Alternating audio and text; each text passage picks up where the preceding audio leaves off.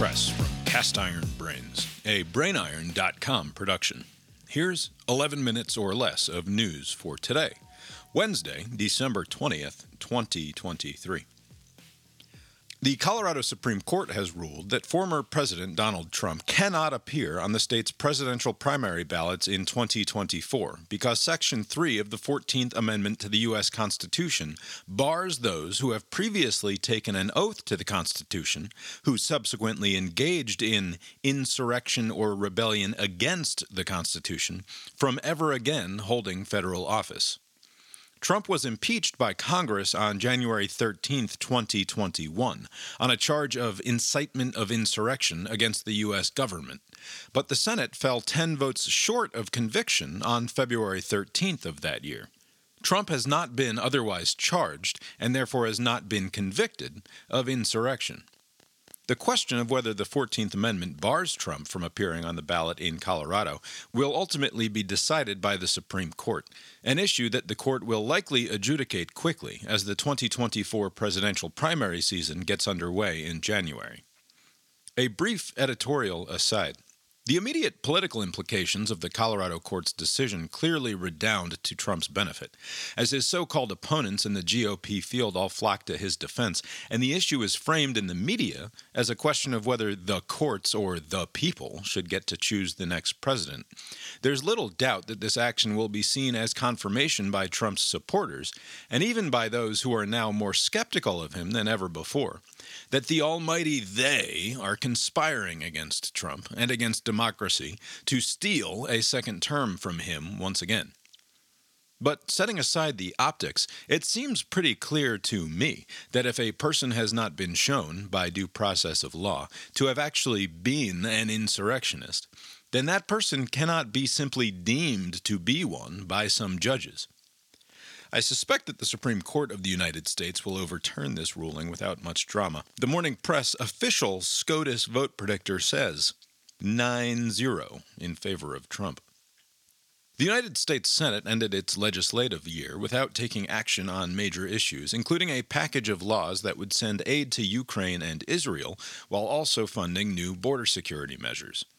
Senators Chuck Schumer and Mitch McConnell issued a rare joint statement claiming that progress was being made on a deal, but that the Senate would act no earlier than after the new year. In contrast, on Monday, Texas Governor Greg Abbott signed a law that, when it comes into effect in March, will allow Texas law enforcement to arrest illegal immigrants for entering the state without authorization, something that has previously been the exclusive domain of the federal government. The law is a direct challenge to the Biden administration and the federal government's preeminent authority over immigration law, a question the Supreme Court most recently adjudicated in 2012, when it ruled that provisions of an Arizona law were impermissible because they interfered with federal authority. In international news, France has passed into law immigration reforms that include provisions that make it harder for migrants to bring their families to France, delays their eligibility for social welfare programs, and implements annual quotas limiting the number of asylum seekers and visa applications that the country will accept. The law, which was supported by both President Emmanuel Macron's centrist party and the right nationalist party led by Marine Le Pen, has been criticized by left-wing groups who say that the law is a capitulation to far-right ideologies. Other measures in the law include increased funding for border security, longer wait times for residency permits, and tougher standards for migrants to prove that they are assimilating into French culture. A third and perhaps final update on the legal controversy surrounding the removal of the Confederate memorial from Arlington National Cemetery. The judge, who had issued a temporary order blocking the statue's removal, reversed course on Tuesday afternoon after taking a trip out to the site. Lawyers for the group Defend Arlington had claimed that the Department of Defense had failed to complete an environmental review of the impact of removal, and that the work was resulting in the desecration of gravesites. Judge Rossi Alston wrote in his ruling that upon touring the site he saw no desecration of graves and that, quote, the grass wasn't even disturbed, end quote. Alston was clearly not pleased with the group, calling their claims either ill-informed or inaccurate, and admonishing their attorneys for failing to disclose that they had lost a very similar lawsuit a week earlier, in federal court in D.C. A number of Virginia lawmakers continue to object to the statue's removal, with some state senators going so far as to demand that Virginia Governor Glenn Youngkin bar the companies contracted to dismantle and transport the memorial from doing business with the state in the future. Youngkin has not yet spoken to that issue, but has arranged for the memorial to be moved to a state park on the site of a Civil War battlefield, the relevant section of which is owned by the Virginia Military Institute, a public senior military college. On this date in history, December 20th, 1860, South Carolina became the first state to secede from the United States when its state legislature passed a brief ordinance of secession. A few days later, South Carolina would issue a declaration that laid out its reasoning, citing among its justification for secession, quote, an increasing hostility on the part of the non-slaveholding states to the institution of slavery, end quote. Also on this date, in 1968, Nobel laureate in literature John Steinbeck died in New York City. Steinbeck's best-known works include Of Mice and Men, The Grapes of Wrath, and East of Eden. He was 66 years old. Now, here's a look at the weather. A story from the Associated Press that explains the history of the poinsettia plant tells the tale of Joel Roberts Poinsett, the first U.S. minister to newly independent Mexico and an amateur botanist, who introduced the holiday favorite to the United States and eventually Europe after coming upon it in Mexico in 1828. The story has a predictable enough shape. Suffice it to say that Poinsett, for whom the plant is named, at least in the English-speaking world, is a less than admirable character to the modern conscience, and that some folks are now pushing for the use of the Aztec word for the plant, rather than poinsettia. We will have to set aside the reputation of the Aztecs to the modern conscience. They were, for better and worse, like Poinsett, human, after all. The Aztec word is Quetzalcoatl, apologies for the pronunciation, which means literally excrement flower, according to Wikipedia, so named because the seeds are attractive but indigestible to birds, so that the seeds often appear to germinate out of bird poop.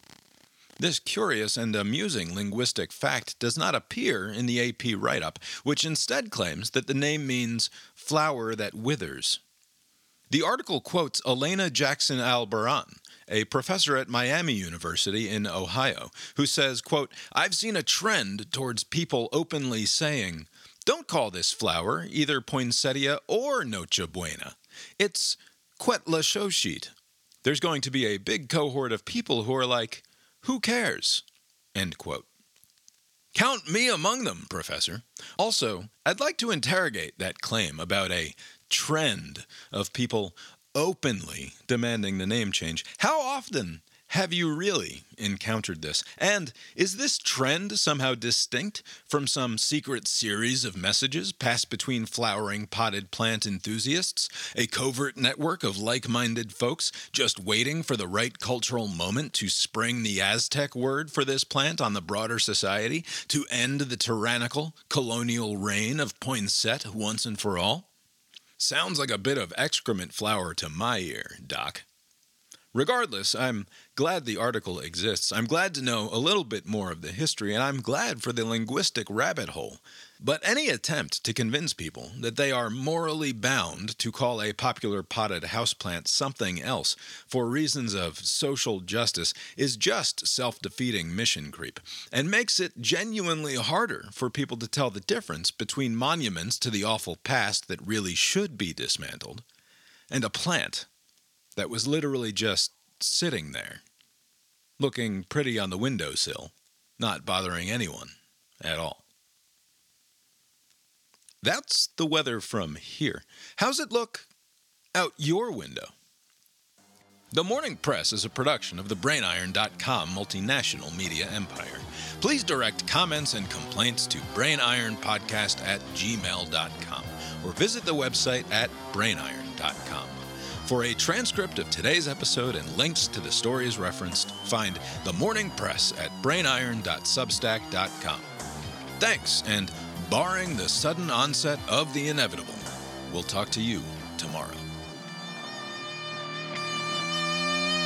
The proceeding was created with 100% human content.